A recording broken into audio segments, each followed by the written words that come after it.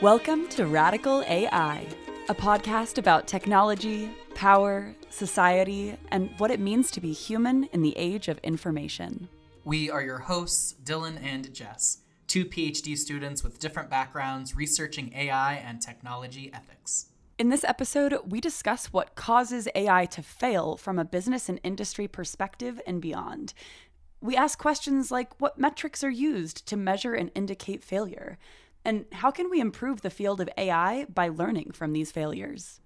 In this episode, we interview Kathleen Walsh and Ron Schmelzer of Cognilytica's AI Today podcast. Ron and Kathleen are both principal analysts, managing partners, and founders of Cognilytica. Cognilytica is a research, advisory, and education firm focused on advanced big data analytics, cognitive technologies, and evolving areas of artificial intelligence and machine learning. Ron and Kathleen are also both the hosts of Cognilytica's podcast, the AI Today podcast, which focuses on what's going on today in the world of artificial intelligence. Their episodes have easy-to-digest content with experts on the subject who cut through the hype and noise to identify what's really happening with adoption and implementation of AI. And holy wow, Jess, this is a special podcast swap bonus episode. For this episode, we swapped interviews with the hosts of the AI Today podcast. So this means that we interviewed Ron and Kathleen for this episode, and they also interviewed us on the same topic. Both of the interviews focused on the topic of failure in AI. And if you would like to hear both of us discuss this topic in the interview that they did with us, be sure to head over to their show and give today's episode a listen. That's right, both of the episodes are dropping in the same day, and the link for their interview of us is in the show notes. Now let's talk about failure in artificial intelligence.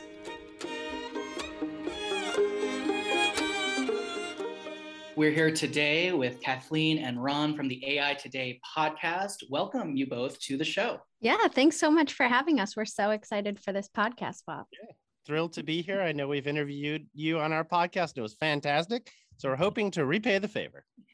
And for folks who are listening to this episode the day it goes live, please also head over to AI Today, both to show some love and also to listen to Jess and I kind of do the reverse of this interview that we're going into right now. And so Kathleen and Ron, almost to set the scene before we get into this conversation about AI failure, how we define it, how we see it out in the world and why it matters.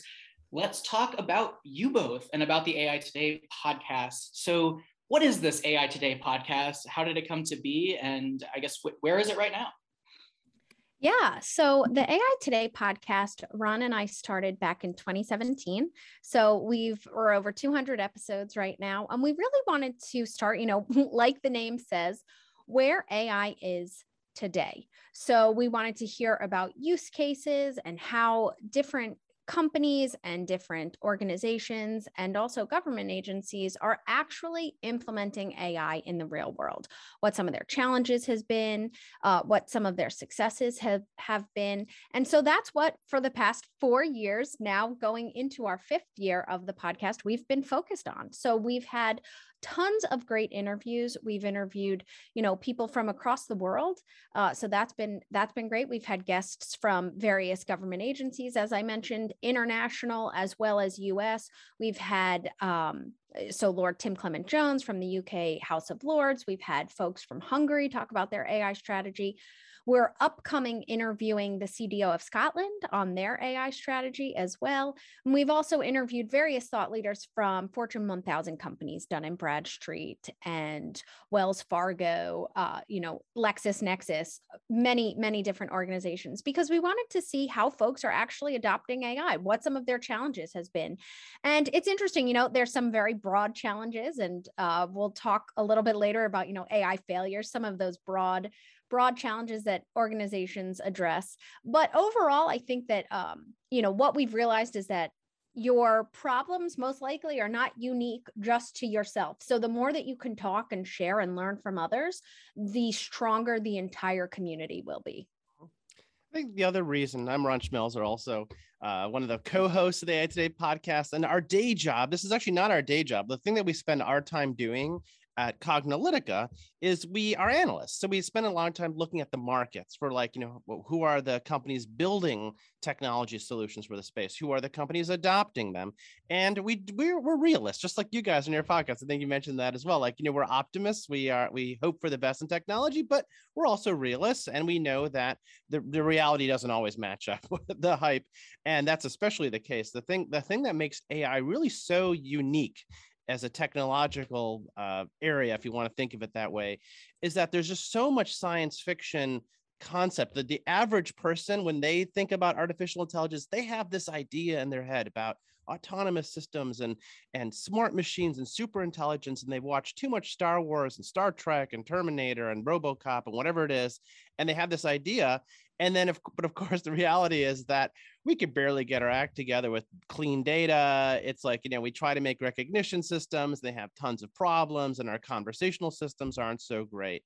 And that's really what we try to do in our podcast. There's lots of other great podcasts that focus on some of the research and what's happening in the future.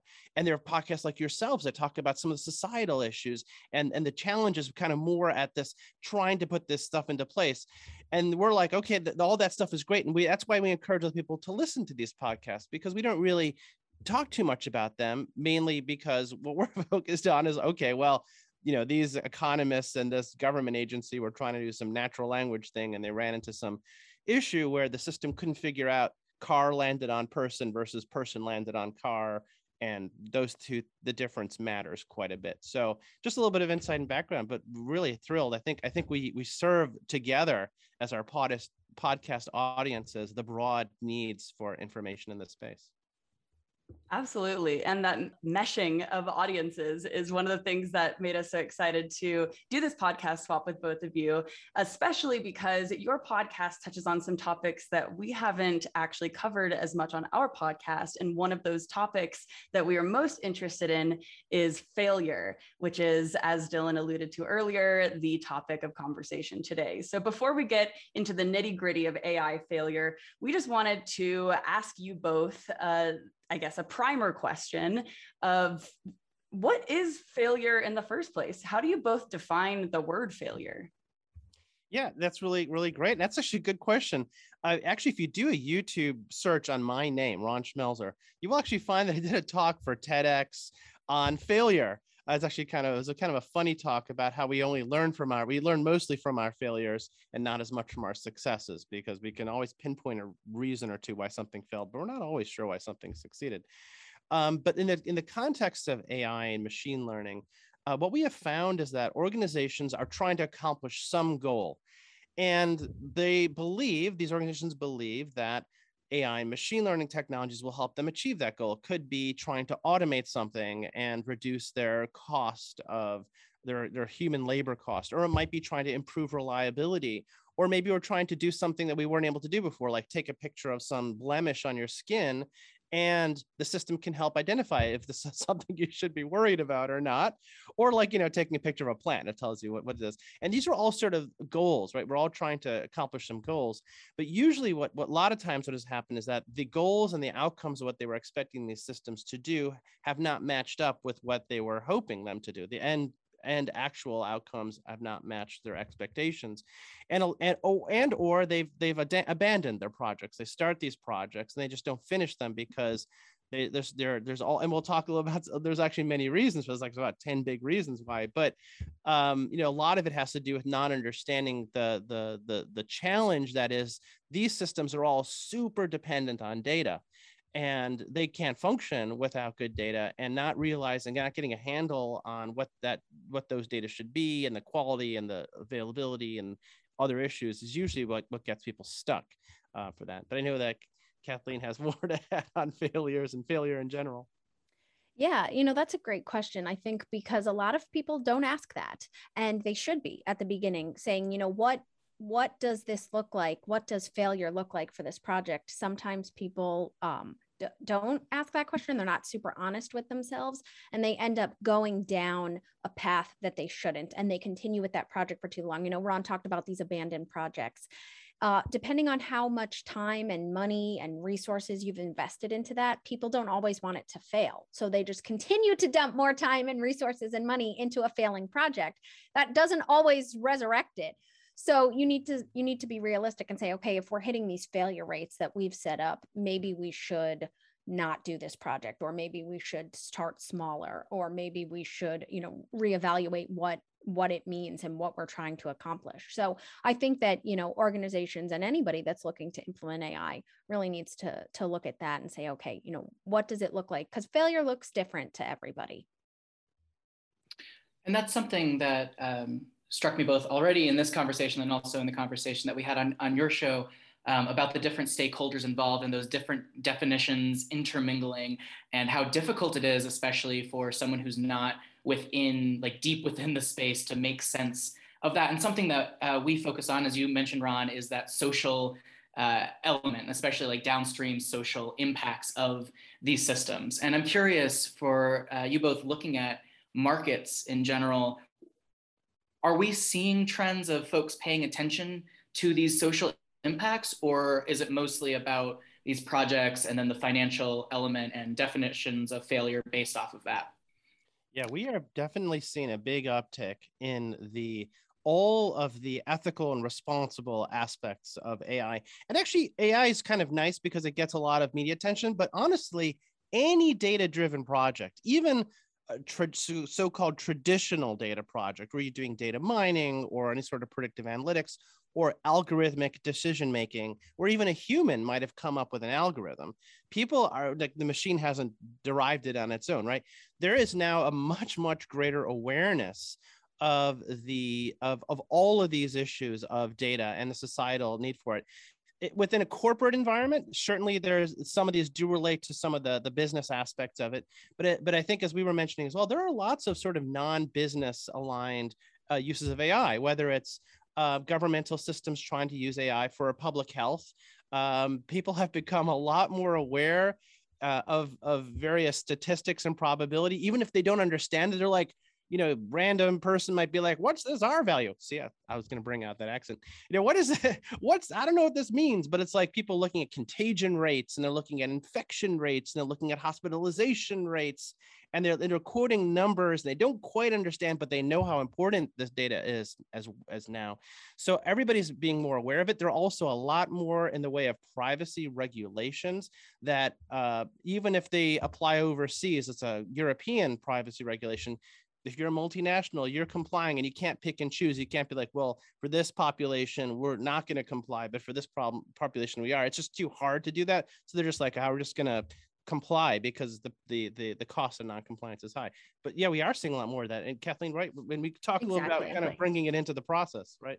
Exactly. So, as Ron mentioned, we've been doing this podcast for quite some time, but our primary focus is at Cognilytica, which is an AI-focused research, advisory, and education firm. And at Cognilytica, one of the reports that we published earlier this year was we looked at ethical AI frameworks from a variety of different organizations, government agencies, collaborations as well. It was about 60 plus organizations that we looked at.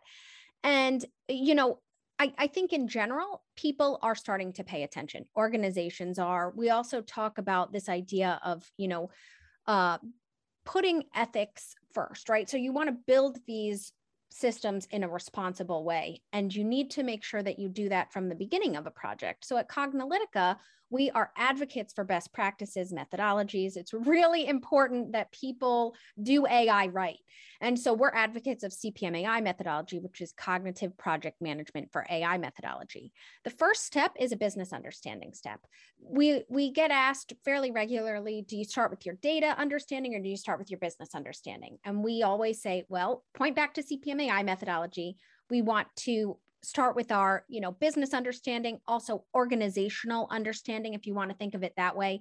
Some people, government agencies, for example, may not be in business, so to say. So it's organizational understanding.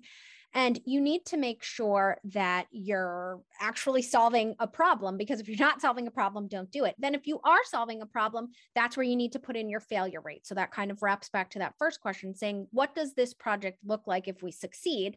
And then in the reverse, if you're not succeeding, right, then we're obviously doing something wrong, and we need to iterate on that. In addition to that, you need to look at your ethical, responsible AI frameworks, figure out how you're building this. You know, as Ron mentioned, you can't say, okay, well, I'm going to build it one way for one type of person, which that could be in a region or, you know, classified as a, you know, different classifications. But for other people, I'll build it different. So we want to make sure that we're building it in an ethical and responsible way. We have seen the increase in this over the past year or two, specifically, where people are really focusing on that. And we think that that's great. We want to continue to have these conversations, because without these conversations and bringing it to the forefront, making people really aware, then it's not always that people are building things maliciously. They're just not thinking through the entire process. So that's why we say methodology, folks, methodology. And you want to make sure that you are following a set of steps so that it can be repeatable, so that it can be transparent, so that other folks in the organization who come on board, if you hire in externally or you're looking internally, understand exactly what you did and have the set of steps laid out. Absolutely. And the methodology that you just defined and that Cognilytica has done some great work helping put out there for the general public and for some of these engineers is a great example of doing AI right, as you were saying. And we're here today to talk about doing AI wrong.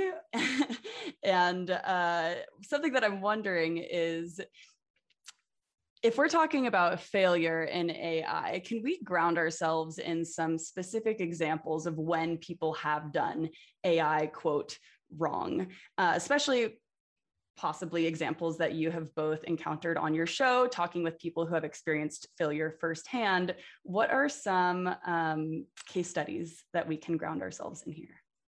Sure.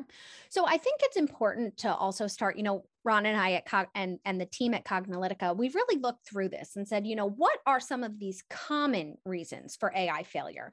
Because, you know, you can have specific reasons for failure, but maybe that's not always the way you should look at it. It should be a little bit more broad, because you can say, well, it was this one specific reason, but, you know, maybe just tweak that and then it no longer fails. So we look at these general themes and say, well, why are projects failing? And general themes that we found is that AI projects are not like traditional software development projects. So when you think of them as a traditional software development project, to build your team like that, you use methodologies that are not, you know, AI and data specific, then don't be surprised if your project fails. So we have seen that as an example, you know, and that's why we're advocates for best practices with AI methodologies specifically. Yeah, and a case in point to bring in a specific case example, we could do this little ping pong back here, is of course we think about all these chatbot failures where people have approached it like, okay, I'm going to build a chatbot, right? But the functionality of a chatbot, you know, between iteration 1 and iteration 2, it's the same. It's not like we're changing the functionality. What defines the behavior of the chatbot is, of course, the data, which is what has the chatbot been trained to do? What are its intents? We have some notable failures, the ones that have been in the press, Microsoft Tay, of course, when don't let the internet train your chatbot. That is like, I don't even know who made that decision. That was like this. Has anybody even like been on Reddit? I mean, seriously, why would you let the internet train it? That's just stupid, right? But like, you have all these smart people at Microsoft. I'm not trying to, you know, you have the smartest engineers in the room, and it's like, it don't matter how smart you are. It's like, it's a bad decision. And that all comes down to data, right? And bad training data and systems doing bad things, right? But there are many other examples where Kathleen mentioned, which is the approach as a functionality thing, which is like, okay, I'm gonna put this functionality in place. Functionality done, check, move on. It's like, wait a second, don't you remember the Goldman Sachs credit card that was approving people at the same family, different spouses, different credit limits? It's like, no, checklist functionality not done. This is clearly data problem here. And so this is why it's like, okay, functionality, it's got to work. But what you really need to be focusing on is iterating the data, because the data has the life cycle. So that's number one. But we got plenty of examples for you. So I'll let Kathleen keep going here. Sure. You know, and these are not in any real specific order saying, you know, that this is reason number 10 or 9 or 8, why they're failing. So, you know, these are a variety of different things that we've seen. The next one is that the ROI, so your return on investment, and however you measure that, is not justified by the project. So, you know, at Cognilytica, we work with both government agencies and private sector as well. ROI can look different in both of them. And we always say, don't limit it ROI to just money either. It can be time or resources or, you know, different things. So don't just, you know, pigeonhole yourself to think one thing, but it can be that sometimes hiring a person can just be faster, quicker, cheaper. If you need 100% accuracy, then don't use an AI system, and make sure that you're solving that business understanding. Because if you're not actually solving a real problem and it's a little toy project, then when you go to actually use this, people are not going to adopt it because it's not actually solving anything. You also need to make sure that you have your stakeholders involved, because if at the end of the day, the people that are supposed to be using this project won't, then you just build it for nothing. So make sure that you're involving them early in the process. That's supposed to be in phase one, because you want to make sure that they're actually going to use it. Yeah, so the usual case in point for this one where ROI mismatches expectations is usually robotics, because this is where we get into this trouble all the time. You may have seen Walmart was trying to put this bot in place for doing things like inventory, shelf scanning, and a few other things. You know, Lowe's as well. They had this bot that was doing this stuff, and they both basically pulled them back. Walmart actually pulled back on its bot investment. Lowe's basically never really rolled it out, and you know, SoftBank and Pepper Robot too. Right. Yeah. Where, you know, there's jokes in the media now that Pepper was fired, but Pepper Robot was from a robot that SoftBank Robotics had put out. And we actually had an interview on the AI Today podcast with somebody from the Smithsonian Institute in the United States. So episode number 67 on the AI Today podcast. And you know, Pepper was supposed to help attract visitors to some of these underattended galleries in the Smithsonian museums. And Pepper could help ask or, you know, answer commonly asked questions, and it would be able to be interactive. And they thought that it would bring some engagement. But what they found, you know, I don't know. They've been quiet about how successful Pepper has been. That was launched a few years ago, and other people have pulled out. I know that Pepper was also in a grocery store in the UK. And actually, it was a little interesting. This article that talked about it said that Pepper's experience in the real world has been checkered, because actually it started to scare customers rather than engage them the way that they wanted. And Pepper had a lot of issues too, because they weren't able, Pepper, the robot wasn't able to hear and had difficulty understanding and answering questions just because of background noise. So, you know, that's also when you build projects in isolation. Yes, obviously you're not going to build it in like an incredibly noisy room with tons of background noise and you know, different situations going on. And then when you so you build it one way, and when you deploy it into an actual real world situation, then you say, oh wait, what's going on? It doesn't understand background noise. The ceilings are about 20 feet higher than in my little test room. What's going on? Yeah, we can spend hours on this. I know we have like a whole lot of things, but I want to add one final point on robotics, and that it's always been a checkered history with robotics. We all see those videos, Boston Dynamics with their crazy robot running and doing parkour and flips, and sort of like a little bit of the joke in the industry is like, that's great, and Boston Dynamics is awesome at making viral videos, but if they want to show their bot doing something really cool, they should show it doing something useful, like deliver pizza, you know, or, you know, mow a lawn, or I don't know. I mean, hang a picture on the wall. How about that? A simple task for a human, put a nail in it and tell the robot to, let's see how well the bot does with that. Oh, they're never going to show that. And that's because, yeah, I mean, and actually, if you look at Boston Dynamics as a company, it itself has a bit of a checkered history. It's been sort of passed from one owner to another owner. And I think now it's owned by Hitachi, I think, but it was Google had it for a while, or maybe Hyundai. But like, that's the thing. It's sort of case in point to the mismatch. I mean, we can go for hours. I don't know if you want to keep going on these. There's so many other reasons for the failures around data quality and quantity and that sort of stuff. Yeah, and we can continue to list examples, but I'm wondering if we can maybe frame these examples in the next level. So we've talked a little bit about the definition of failure, the definitions of failure, talked a little bit about those specific examples of the what, and I'm wondering if we can move into the why. So I've heard a few things that you all have said, like there's this AI for AI's sake, and maybe behind that is like just this like psychological excitement. Oh, this thing is new. Oh, the rest of the industry is doing it, so we need to do it, just period, and not necessarily think about it. I've also heard you say that like sometimes it's not clear what the problem is, but we just kind of bring AI into it to solve for something, even when it's an undefined problem. But I'm wondering if we're seeing this, right? Y'all have been doing these interviews for 4 years. And around the time, in 2016, 2017, there was the predictive policing. And now, we've kept seeing these things come up over and over again. And I'm curious about why haven't we been able to fix this problem, and it keeps coming down the pipeline, or these problems, I should say. Yeah, I think I think this is on the unfortunate cycle with AI, and your listeners might know this as well, although sometimes they don't, with the whole idea of the AI winters. I don't know if that's a topic you guys have covered, but as you know, we have this sort of like inflation, this hype cycle where people get really enthusiastic, especially when we like solve some fundamental challenge in intelligence. We're like, we figured something out. We figured out deep learning, or we figured out expert networks, or we figured out just basic, computer logic. And they're like, and then you kind of get this like little fantasy complex. You're like, oh, well, if we can do that, then we can do anything. And then the money comes in, and the government investment comes in, and the researchers come in, and then there's like global competition. And then we're like, what we did is like, it's an onion. Intelligence is like this onion. Like we've unwrapped one level, or a parfait, I guess, if you like Shrek, but it's like layers, right? And it's like we solved that one layer, and we could solve all these problems, but we haven't figured out all the layers, and so we kind of hit that wall, right? And then it just so what happens is our overpromise and deliver, and that's sort of like this chronic cycle with AI, right, Kathleen?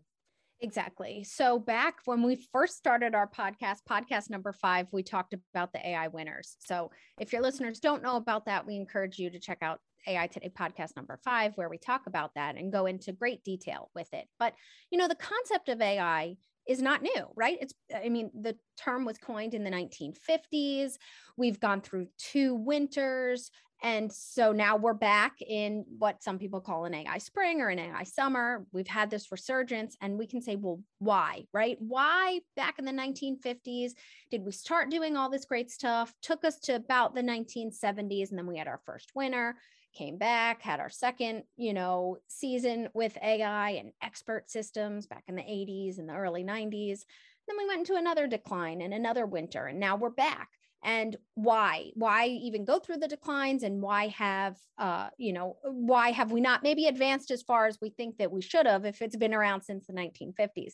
And I think the overarching problem and a big reason for failure is that we overpromise and underdeliver on what we can do. So back in the 1950s, think about how much data we had. Not nearly what we have now, right? Think about the compute power, not nearly what we have now. Well, if we want these systems to do all these great things, and we didn't have all of that that was needed to make things move forward, but we had the ideas, well, then you can see how we're overpromising on what we can actually do and then under-delivering on it. Same thing happened in the second wave of AI. Expert systems were really brittle, and people said, you know what? We're investing all of this money, time, resources, and at the end of the day, it's not really giving us the advantage that we need. It's not really moving us forward past what humans can do themselves. And so we had to pull back an investment and had another winter. And now we're in our third wave, and we've been able to accomplish some really incredible things, but you need to make sure that you manage expectations and really understand problems AI can solve, problems AI cannot solve, and then set your expectations and make it realistic. And I think that we continue, Ron mentioned at the beginning of this podcast, where we have the science fiction idea of AI and the science fiction idea of robots and what we think intelligent machines can do. And that is not always where we are. In fact, it's not where we are, right? We do not have super intelligent machines. Think about Westworld. We do not have robots that look just like humans that we can shoot and kill and then come back the next day, like in Westworld. We do not have that. So if that's what science fiction is telling us, and then we go, well, we don't have that, well, we're over promising and then obviously not being able to deliver on that. And I think that people can quickly get underwhelmed with what we can do rather than saying, this is what we can do. Let's expand on that instead of reaching high to the sky and then not being able to meet those expectations. Let's follow that thread of thought, actually, because Kathleen, when you were talking about us being in an AI spring or summer right now, I was thinking in my head, oh no, winter is coming. And I was trying to think through, what could cause that winter to come. And so I'm wondering if through these interviews that you've all conducted over the last few years, do you have a sense of in what ways right now as a discipline AI is under delivering or over promising? Yeah, and actually, it's a good question as to what season we actually are in. I mean, some could say that we actually are starting to see signs of entering a fall. It's possible. We are not in a winter. Obviously, the winter would be no more investment and no more interest and poor researchers finding other things to research. That's we're in a winter when that's happening. And you bring up neural networks and they'd be like, don't mention neural net. That's when when you're in AI winter. That's what happened, by the way, in late 1990s. If you brought up neural networks, you'll be like, don't talk to me about neural nets. But there is a lot of indication that we are in we might have actually plateaued in the cycle, mainly because we're now starting to see more acquisition activity, more consolidation activity in the vendors. We're starting to see some pushback on the promises of AI. We know that there's a number of actually articles that have been on the press, and actually articles that will probably be coming on the press talking about how, like, for example, there was an article about how IBM Watson totally missed the mark. All their promises about Watson Health did not really materialize. The challenges of actually making AI work in the public health sector is actually very hard.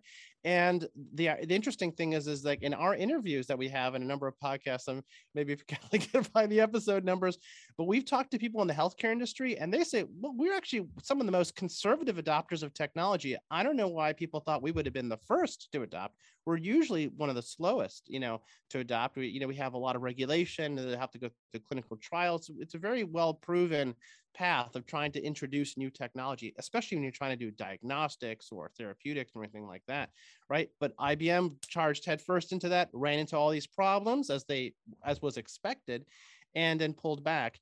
And then I think we're starting to see, I don't know if you guys may see it, but we are starting to see some sort of the Silicon Valley model, if you will, of building tech companies is starting to get some pushback because there's a lot of this fail fast and break things and don't really care about the users. And, if you're not the customer, you're the product.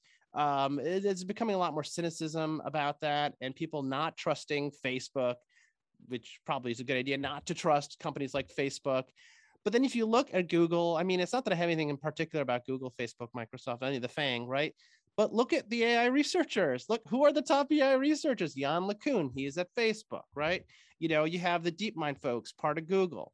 You have other folks, part of Amazon, part of IBM. And then you're like, okay, they're trying to solve these AI problems, but within the context of a company, in the case of Facebook, whose primary job is to monetize your data, right? Monetize your privacy. And it's like, should I trust them? The answer is no, of course you shouldn't trust them, right? And so that's actually starting to have some impacts on AI adoption. People are like, I don't know if I, don't trust the algorithm, all this sort of stuff, which is I think is fair. I mean, we are just like you guys, very pragmatists here. It's like, no, there's no reason to generically trust an algorithm. But are we going to start seeing abilities to consent? Are we going to start to see abilities, disclosure even? Can you even opt out? And I think that's kind of where there's a lot of, I guess, agita, I don't know what the right word is, but there's a lot of sort of concern that it may or may not be possible to truly opt out, because opting out might mean cutting off something that's incredibly important in your life, whether it's a payment system or a transportation system or a health system or a finance system or an education system. These aren't things you can really opt out of. No. At Cognilytica too, we always say, start small, think big, and iterate often. And what we've seen is that some companies think big and start big and then wonder why it fails. So, right. We always say, as Ron mentioned with IBM Watson Health, I mean, that's an incredibly difficult problem to solve. And also there's certain industries that just are more risk averse than others. We've we've spoken at construction conferences, and they are a pretty, technologically risk averse industry. And they are not a quick adopter of AI. They're a laggard in that space. So, don't go in and then think that you are going to be so disruptive and totally revolutionize the industry when people are resistant to that. So if you think big, but you start small and you iterate often, then you can start to see more successes as well. And talking about healthcare in particular, we've had a few interviews with some great people. Podcast number 174 was about more AI in pharma. We had Subroto Mukherjee, who's the head of innovation and emerging tech at GlaxoSmithKline. We've also, podcast 167 was our interview with CVS Health. And then podcast 191, we interviewed Ilan Kazi, who's with United Healthcare Group. And all of those, people from many different companies within that very large, healthcare pharmaceutical industry, they are risk averse too, because there's a lot of regulations in place and laws and regulations that you need to make sure that you're following. And you don't want to just jump into innovative technology when you haven't fully thought it through. So, I respect that. I think that's great. Don't just jump into something and not fully think it through. We've seen the implications of that. We talked about, chatbots, things like that, where you can go rogue and you don't always get the outcomes that you want.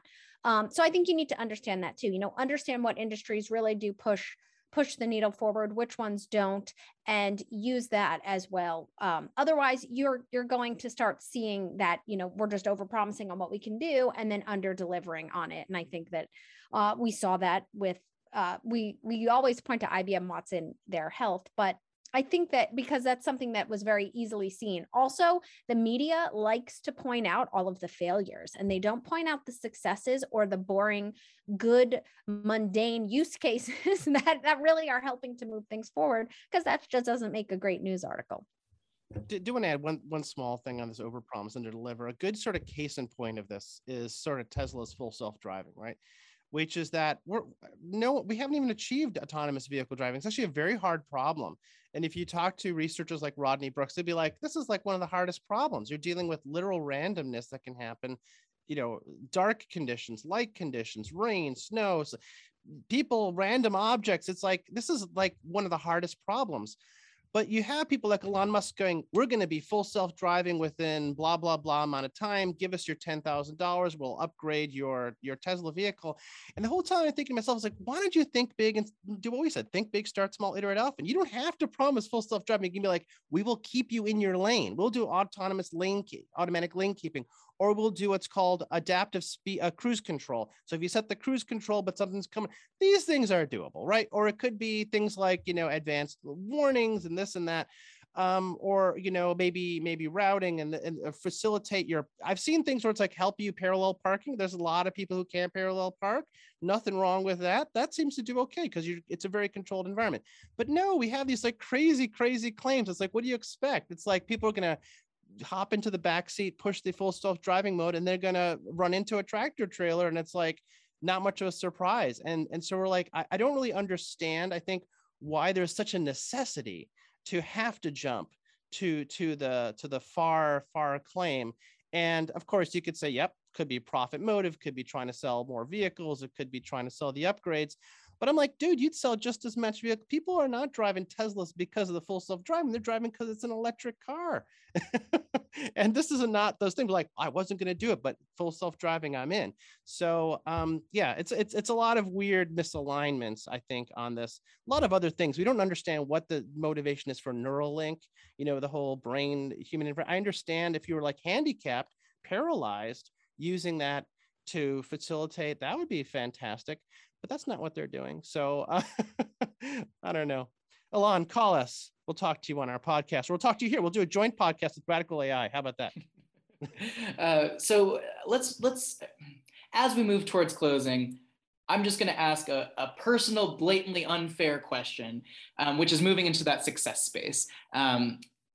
I'm curious for you both individually, so not necessarily in terms of the market definitions, but what does success look like? If there is like a successful ideal world of artificial intelligence, is it that like 1950s vision? Is it the world in which we can promise big things and then create big things through this? What does that look like? And if you'd be willing to say, like, how would you measure that?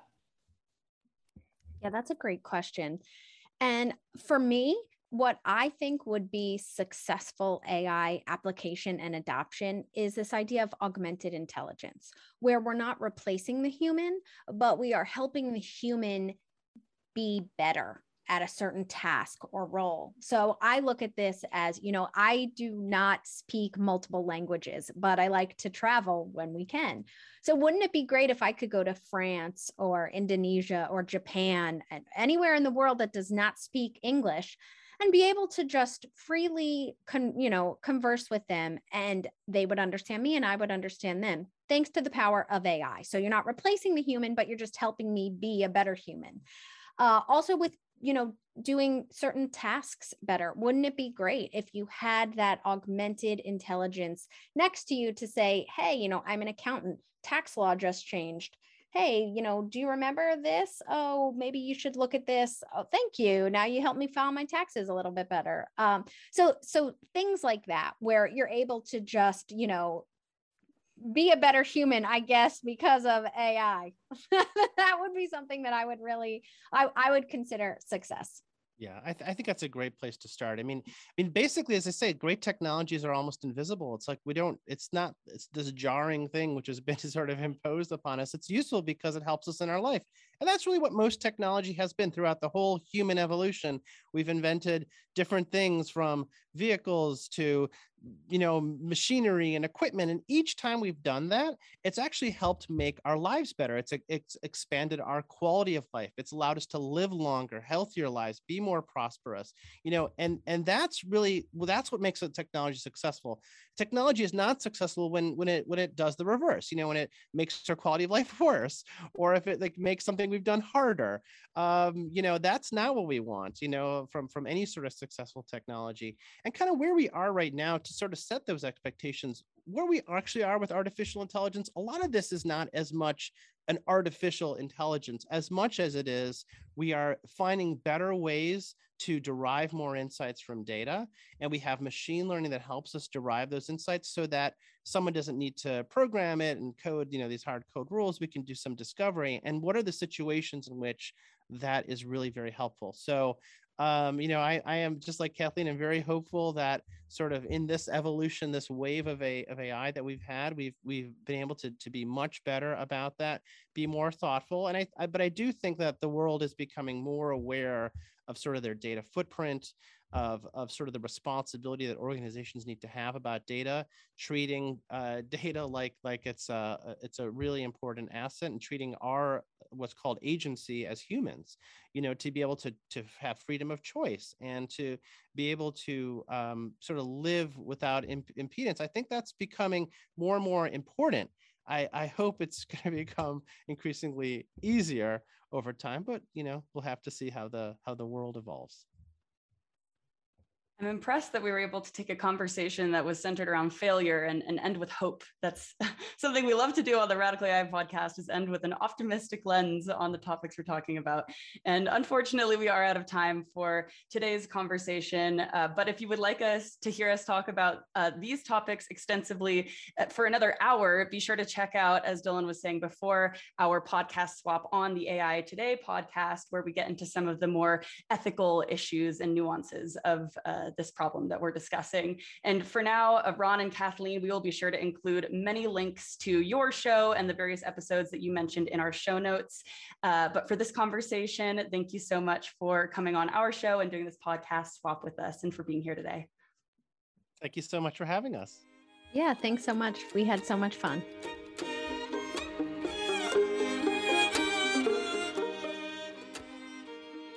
We want to thank Ron and Kathleen again for a wonderful conversation about failure in artificial intelligence.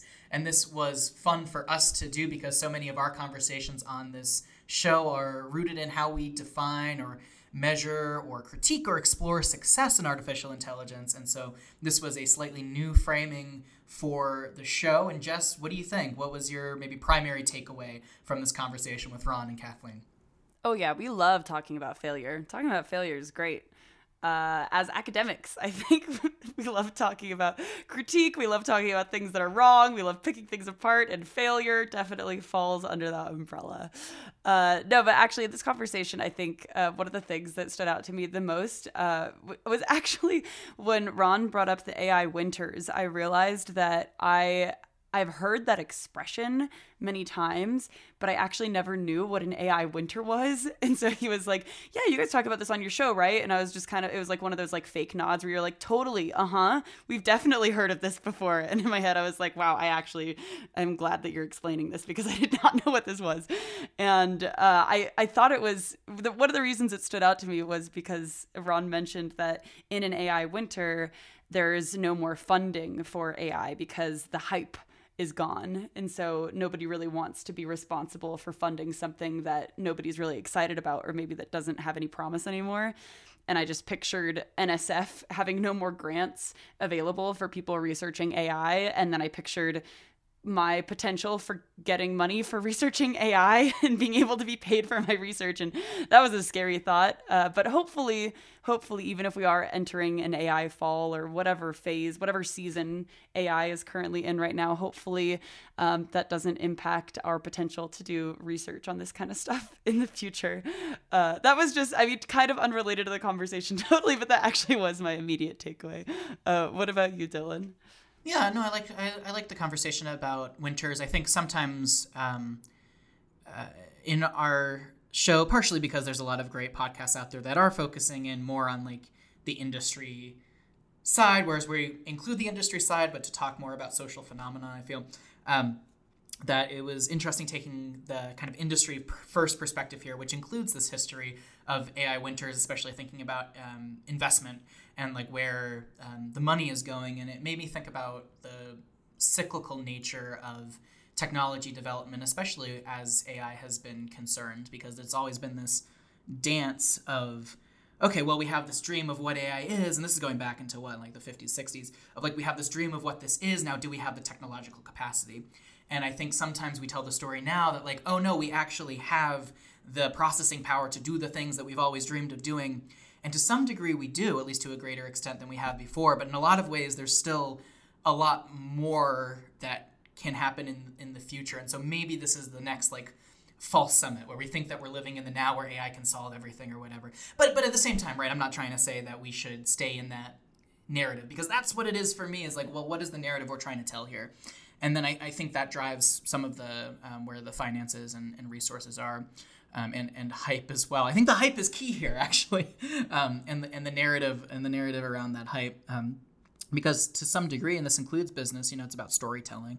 It's about what are the stories we're telling, and then how are those resources allocated based on the stories that we're telling and the systems that we have in place. And so I think this is an important conversation. Again, even in that reframing of going from thinking about, okay, well, what does success mean? What is this like over-promising we're going to solve all the world's issues with AI? Maybe even that framing is doing us a disservice or potentially causing harm. Like, what if we start from maybe not like using the term of failure or the narrative of failure, but what if we start from a place of humility, a place of, well, we don't know everything, a place of, well, maybe let's just not promise anything, but just like kind of see what happens. And, maybe that's not great for the bottom line or certain companies, because there are these capitalist systems that we're in, right? But I think that reframing it could be very helpful for a lot of us trying to figure out how to do artificial intelligence. And by do, I mean design and implement artificial intelligence in ethical solutions. How do we reimagine this? And hopefully that's one of the hopes that I got from this conversation, is an invitation for that. Yes, I love the language of reimagining, and it brings me to redefining, which actually it makes me think of the first few episodes honestly probably the first year of episodes of this podcast. I think every single episode that we did, at least one of us mentioned something about how language is power. We were really hyper-focused on that theme, that language is power. And this is making me actually think back to that concept a little bit, because I think you're totally right. The language that we use around this is actually really important, in the way that we frame not just the failure of AI, but the way that we frame the success of AI, and the way that we even frame the goals of AI, and the motivation behind why we're building an AI system is really important for how it can be successful or how it can fail. And so for me, I'm thinking of how in businesses and industry settings, usually the way that the goal of AI is framed is for it to solve a problem. And so we go in with that mentality that the AI, if it's successful, will solve that problem. And if it fails, it will not solve that problem. But maybe that language is actually limiting and is the cause of failure in itself, because a lot of problems can't be solved. And how do you even know when something's been solved versus not? I mean, as humans, I feel like we struggle with that regardless of if technology is involved. So I really liked Kathleen's framing, or at least the language that she used, which was augment. And actually, I think that the way that she defined successful AI is like almost spot on with the way that I define it, as we've been doing this Measurementality series and talking about success in AI so much. And I do think that if we were to frame AI, like the goals behind AI differently, and instead of saying that AI is here to solve a problem for us, saying that it's here to help humans solve problems, or it's here to augment human decision making, or something along those lines, I actually think that it would help us be more successful with our AI more generally. And maybe this is all just semantics. Maybe nothing would change except the way that we talk about this stuff, but it still intrigues me. Yeah, Jess, I completely agree. And if you all would like to hear more of our thoughts on the topic of failure and artificial intelligence, then please check out the podcast swap that we did with AI Today, where they interviewed us around very similar topics and very similar questions as what we covered with them in this interview. Again, that link to their episode with us is in our show notes. And that's all the time we have for today. So for more information on today's show, please visit the episode page at radicalai.org.